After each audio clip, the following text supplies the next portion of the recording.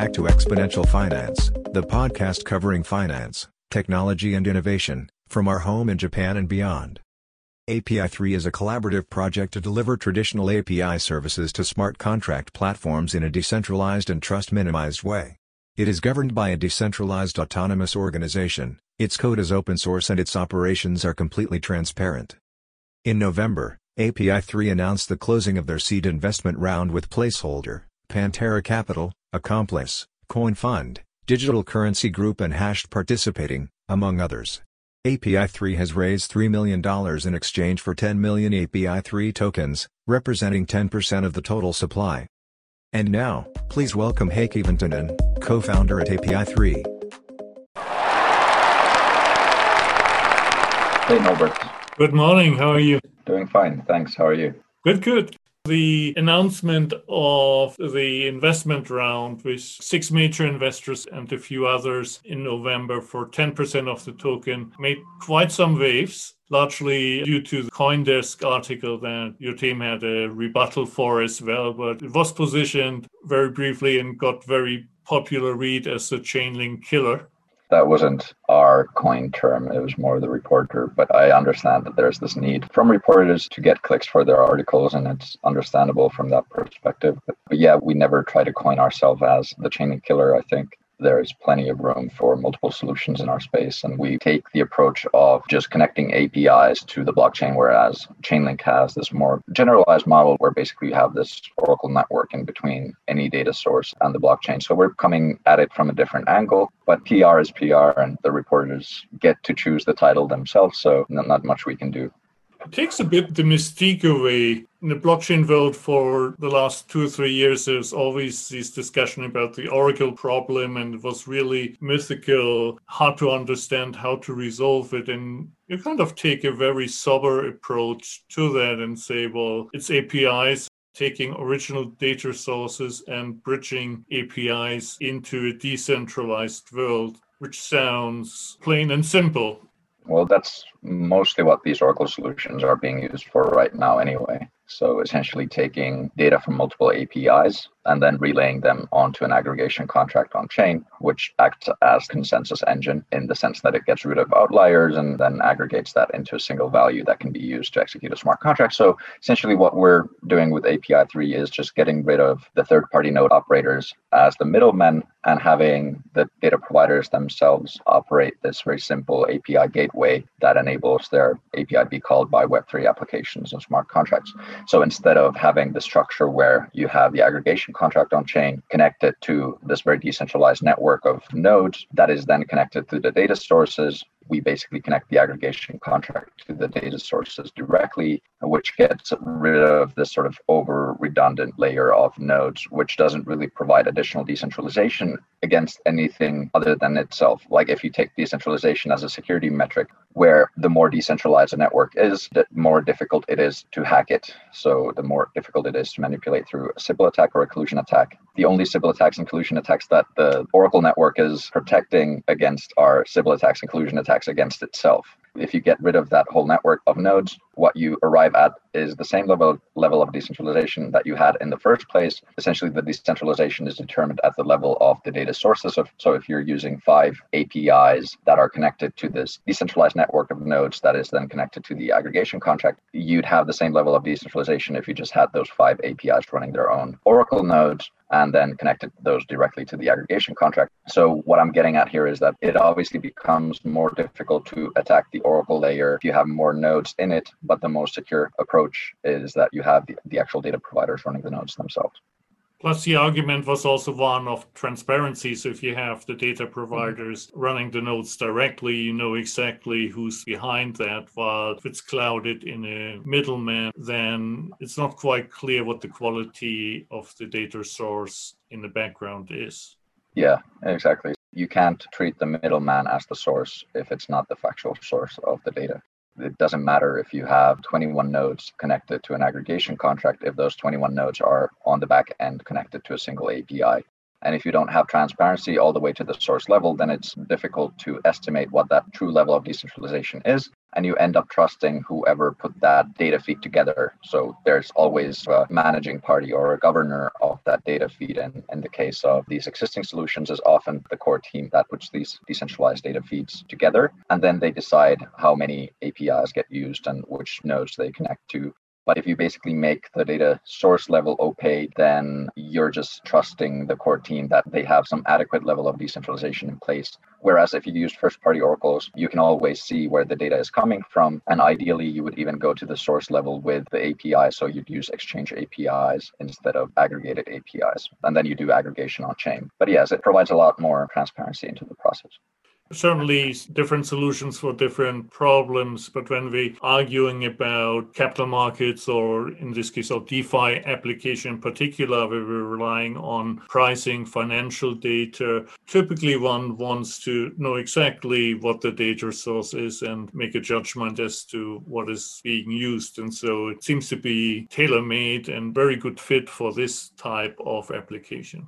It provides that transparency. It provides a bit more security in the sense that even if you have a very decentralized Oracle layer in between, there's always some level of risk of there being some sort of collusion or Sybil attack, whereas you don't have those risks at all when you work with the first-party data providers and the node operators. And then also you get the added level of transparency into the whole process, in addition to also aligning the financial interests in this whole structure. So instead of a lot of the compensation going to the middleman, you can actually flow that compensation all the way to the source level. So it also incentivizes the data providers in a better sense, because right now, if one of these third-party node operators is connected to an API, they usually do it through just one of these Web2 API subscriptions, and those aren't really scaled for Web3 use. So you can actually provide data to a blockchain use case with oftentimes even like a freemium plan, because they include enough calls for the number of transactions that currently take place in Web3. The number of transactions in Web3 is orders of magnitude lower than it is in Web2, which enables Web2 subscriptions to be used in very cheap rates in the Web3 environment.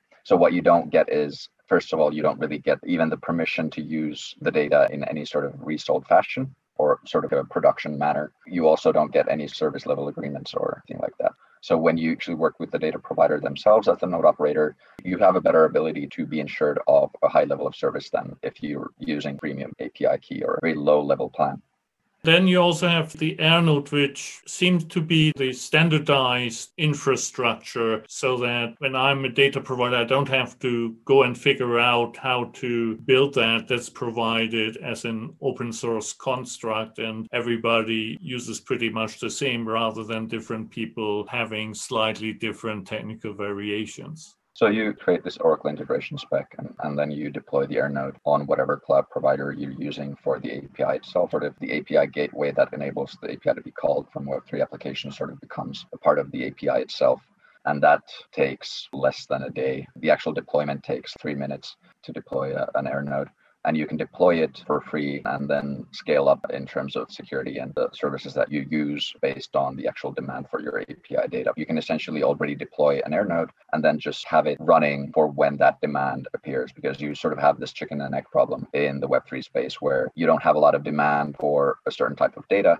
Then the data provider isn't really incentivized to deploy an Oracle node that would enable smart contract developers to connect to the API. And if that API isn't connectable, then again, you don't have the developers who would want to build on something that isn't even really available for them. It solves that chicken and egg problem by enabling the data providers to deploy this simple serverless function that is free to operate and set and forget. And then once that demand comes around, it enables them to, first of all, monetize that demand, but also provide it in a very sort of secure and controlled fashion. So they retain the control over their data instead of having a third party resell that data to the consuming party. One of the things that came out on your blog as well was that some of these data providers are old-fashioned traditional companies who might not have had exposure to crypto yet and maybe are not comfortable legally transacting in it either. So they would prefer not to be involved in paying for gas fees or even getting the rewards in crypto. So how is that being handled? Where does the crypto to fiat conversion take place? We've been working with API providers for quite a bit here. We built this API marketplace called Honeycomb, which listed more than 20 APIs in the time that we ran it. And that was powered by the Chainlink Decentralized Oracle Network.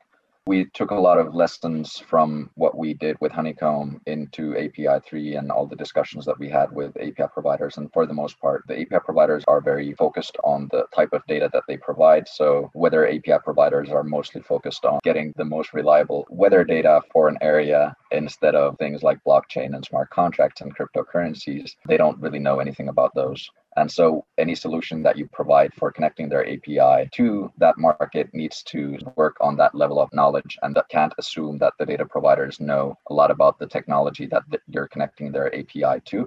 The existing solution for that is that you have a third-party team operate the node for them, which enables them to sell the data to these use cases. But then once you do that, the connection point to their data is the third-party Oracle instead of the API. So they essentially lose control over who gets access to their data. And also the data is mainly monetized by the third-party Oracle node, this problem of control that takes place. But then also the data providers traditionally aren't very excited about dealing in crypto. There's a lot of volatility. You don't know how to actually report it in your taxes and also how to actually maintain it in your books. Any solution that would provide a scalable way of data providers being able to provide their data to Web3 needs to take that into consideration, and data providers shouldn't have to deal with crypto. So the way that the Air node does that is by having the data requester pay for the gas fees. So there is essentially a crypto wallet in the Air node that gets funded by the requester, and then those funds are used for the gas fees. So actually the data provider themselves doesn't need to deal in crypto at all, and the requester pays for the gas fees always. That's just part of the solution. The other part is that you don't actually need to know anything about crypto or smart contracts to run an Air node. For the current solutions, for the most part, you need someone who knows a thing or two about smart contracts, and not only smart contracts in Ethereum, but also the actual Oracle solution that they're employing if they want to run the node themselves. And since that is quite a bit of learning that needs to be done, or education and knowledge that needs to be available to the team, it's not really feasible to expect that most of these API providers will either learn those things or hire a full-time smart contract developer to run this Oracle software for them, which then again necessitates this third-party Oracle approach. The Air node is just a very simple serverless function that is set and forget. So the data providers can deploy that without knowing anything about smart contracts, Ethereum, or Oracles. We position it as an API gateway instead of an Oracle node, even though it's called Air node, but that's mainly towards the blockchain industry, so they know what they're dealing with here, essentially an Oracle node. In reality, it's just a very simple API gateway for the Web3. The Honeycomb background is super interesting. There's quite some effort invested in figuring these things out. And so API3 is really the result of that long effort. Was the original intention to create a business on the Chainlink infrastructure and see if that works and can scale to a reasonable size? Or was it merely an experiment? What was the original intent? It was sort of both, I suppose. It was our attempt at scaling the amount of available data for smart contract developers and doing that on the primary solution at the time, which was Chainlink. We started off in the Chainlink ecosystem back in 2018, just thinking about how we can help the project scale in the general sense. And then we took this approach of scaling the amount of available data instead of these integrations and so on. The original idea there was to make it very simple for data providers to start serving their data, because from the beginning, we didn't expect them to be able to run the infrastructure themselves or the software themselves. Then that basically required some middle solution for that, which was us creating all of the required external adapters and then just having the API providers provide a key that would allow any Chainlink node to call the API through the external adapter that we created. That provided this model where it would be very simple for any API provider to get connected to the Chainlink Oracle network. And we worked with the best Chainlink nodes in the network to provide this data for smart contracts. And since the model was pretty simple from the API provider's perspective, we were able to scale that to quite a few APIs. But what we sort of learned is that there wasn't a lot of existing demand from smart contract developers to just connect to these APIs, because for the most part, the gas fees were quite high. And also there wasn't an entity that would form these decentralized data feeds from the APIs that we had listed and created these external adapters for. It was like an experiment at the same time as it was an honest effort at trying to scale the amount of data available in the Chainlink network. And when along this process did you realize that you actually want to build a completely different solution? The motivation for that was we just realizing that this model of third-party middlemen isn't really feasible for the long term. The sheer inefficiencies that get derived from that. For the most part, a lot of data sources are only being fed by a single API. So look, if you take the example of these decentralized data feeds for price reference data, they're great because you can get price reference data from all exchanges, and you can use CoinGecko APIs and CoinMarketCap APIs. But if you don't have multiple sources, you might just have a single API, then it becomes very inefficient to use the third-party Oracle layer in between the smart contract and the API, because you can only feasibly get the data from a single source. But you want the security of decentralization as well when you're connecting that to the smart contract on chain. So you'd actually have to use multiple oracles, but you can cut that whole thing away if you have the data provider running the node, because you're always trusting the API provider at the end. So that's just for the types of APIs that we were providing through Honeycomb. That was realization that we got, is that, hey, why would you connect this API using 10 Oracle nodes so that there isn't an Oracle node level attack, when you could actually just have that same API provider operate the node, and it would be as trustless as calling the API itself. It would be more secure, more reliable than using these 10 nodes in between. And then also seeing the way that these data feeds for price reference data are set up today, seeing the opaqueness of that system in the sense that you weren't able to see all the way to the source level where the data is coming from. We had visibility to a lot more information that the average user of that data feed, in the sense that where the data was coming from and the whole process of governing those data feeds. And we sort of saw that as non-optimal. Ideally, you would actually have a decentralized governing entity instead of this centralized party that's telling nodes which APIs to connect to, and then also composes the whole data feed in the sense like which nodes are being used and so on. You're putting a lot of trust on that centralized entity in composing the data feed, but also making sure that there's a certain level of decentralization in place at the source level, which isn't seen. So when you're willing to put that level of trust into a centralized entity, it would be more efficient to just have that centralized entity run a centralized Oracle node, because at least that would then be efficient instead of having these multiple nodes in between as middlemen in the process. Like all of these lessons that we learned in actually doing this and operating this middleware led to us believing that actually Gordian knot here, or cutting the Gordian knot, is basically getting rid of the whole third-party Oracle layer and having the data providers operate the nodes themselves. Got it. So again, there's lots of experience behind it. It didn't start necessarily with the white paper. The white paper was the outcome of all this experimentation, there's lots of substance in there. Lessons from the business development side, but also the technical side, also on the governance layer and everything. So it's sort of pulling together all those lessons into a single suggestion for how to go forward and in solving this problem. Now we've got the API3 token, which is a classic governance token in the first place. So it gives you the voting rights in the DAO. Is that correct? The way it works is you stake the token into this insurance pool, which then mints you rep in the DAO. And rep is just governance shares, essentially, that allow you to vote on proposals. And what the staking function does, it aligns the interests of the DAO with the interests of the data feed consumers. If there is a data feed malfunction, the losses incurred are compensated to the data feed consumer from the insurance pool. All the DAO participants have direct skin in the game in the event of a data feed malfunction, and the incentive of the DAO is minimize the amount of data feed malfunctions in the API3 system.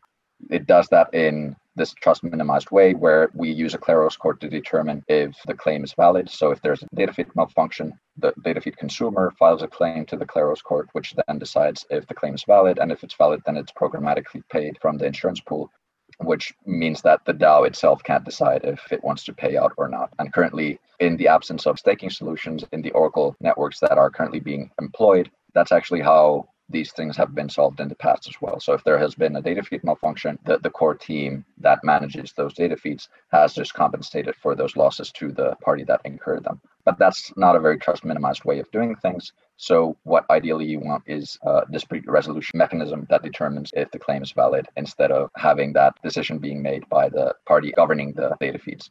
That's structure behind the token. It basically powers this insurance feature in addition to providing the governance rights in the DAO. And then also some obvious financial incentives as well for the stakers. And of course, ultimate decentralization takes some time. So if you look at the ownership structure, founders have 30%, you sold 15% already to strategic investors. it's clear that at the beginning, when this whole machine starts slowly rolling, you all will have a majority, and of course you have the best interest in mind for API3. And then over time, as people using it, and of course with a sale of 20% now, you get some further decentralization. Ultimately, you want a much further decentralized ownership structure, I assume. Of course, I think the main idea is that you create structures and governance structures that decentralize over time. The engine behind the project is increasingly decentralized over time instead of having the opposite development happen. So instead of getting aggregated into the hands of the few, you decentralize the governance into the hands of the many over time. I'd almost go as far as to say that it is naive to think that projects can be at scale created in a way where the decentralization is complete from the first day. Then you're sort of just relying on founders doing this from altruism, and that's not a very scalable way for a whole industry to develop. But as long as the engine behind the governance is one that decentralizes the governance of the projects over time and does that in an acceptable timescale and time frame, year over year, you're getting into a more decentralized governance, then that's really what we should be striving for as an industry. Otherwise, like I said, it's not a scalable solution to expect projects to just pop up with 100% decentralized governance from day one, because then you get into the tragedy of the commons where no one really has ownership of the project and the project just sort of dies. So you want the core team to have a little bit more decision-making power initially, and then that to diminish over time, and there to be this community that takes on the ownership of the project. You certainly need funds, and that was part of the treasury to fund ecosystem development and projects that help improve the overall functionality. Yeah, so we have an ecosystem fund that is reserved for this purpose. So essentially distributing tokens to projects employing API3 solutions, and also builders who come into the project and take it forward through creating valuable solutions for the DAO itself. So yes, there is an ecosystem fund. There's a partners and builders fund, which we used before essentially launching the project. So we already have quite a few partners involved in building API3 DAO. So the idea has been from the beginning to do this in a co-op way, I suppose, distribute as much as possible to individuals, but also to projects that have an interest in seeing API3 succeed. So maybe a quick look into the roadmap to round it out. So clearly there's a token sale until everything is sold, or December 14th, whatever comes sooner. And what are the next noteworthy milestones looking into 2021? I would look forward to the launch of the first DAPIs, so essentially the decentralized data feeds. I think we're looking at price reference data feeds initially, so providing common functionality of Oracle networks in the beginning, but doing that in a more transparent way, using source level node operators for first-party oracles as the sources of the data into the aggregation contract, and making it very transparent and also easy to use and employ. Platform integrations is something that people might be interested in. So that's something that I can mention, is that we're talking to a lot of platforms in addition to Ethereum that are interested in employing these types of solutions, and obviously also API providers. So we're talking to data providers who would be willing and interested in running the Air node, which would then make them available for any smart contract developer to integrate into their smart contract application. These are the discussions that we're having. I think you're going to be seeing a lot of development on this and in the public sense as well, like next year. I would say those are probably API providers, decentralized application integrations, platform integrations, and so on, and also the growth of the DAO. So launching the actual authoritative DAO in the sense that token holders will be able to take their tokens into the insurance pool and take part in the governance. So that's also coming relatively soon. So there's a lot of development going on constantly. Probably that will also be something that you want to keep an eye out for. Super. Wonderful. Wishing you all the best. Very curious to follow the journey of API3. Really fascinating story, and appreciate you taking the time. It's a very busy time for you for sure. So thanks a lot, Heikki. Thanks, Norbert.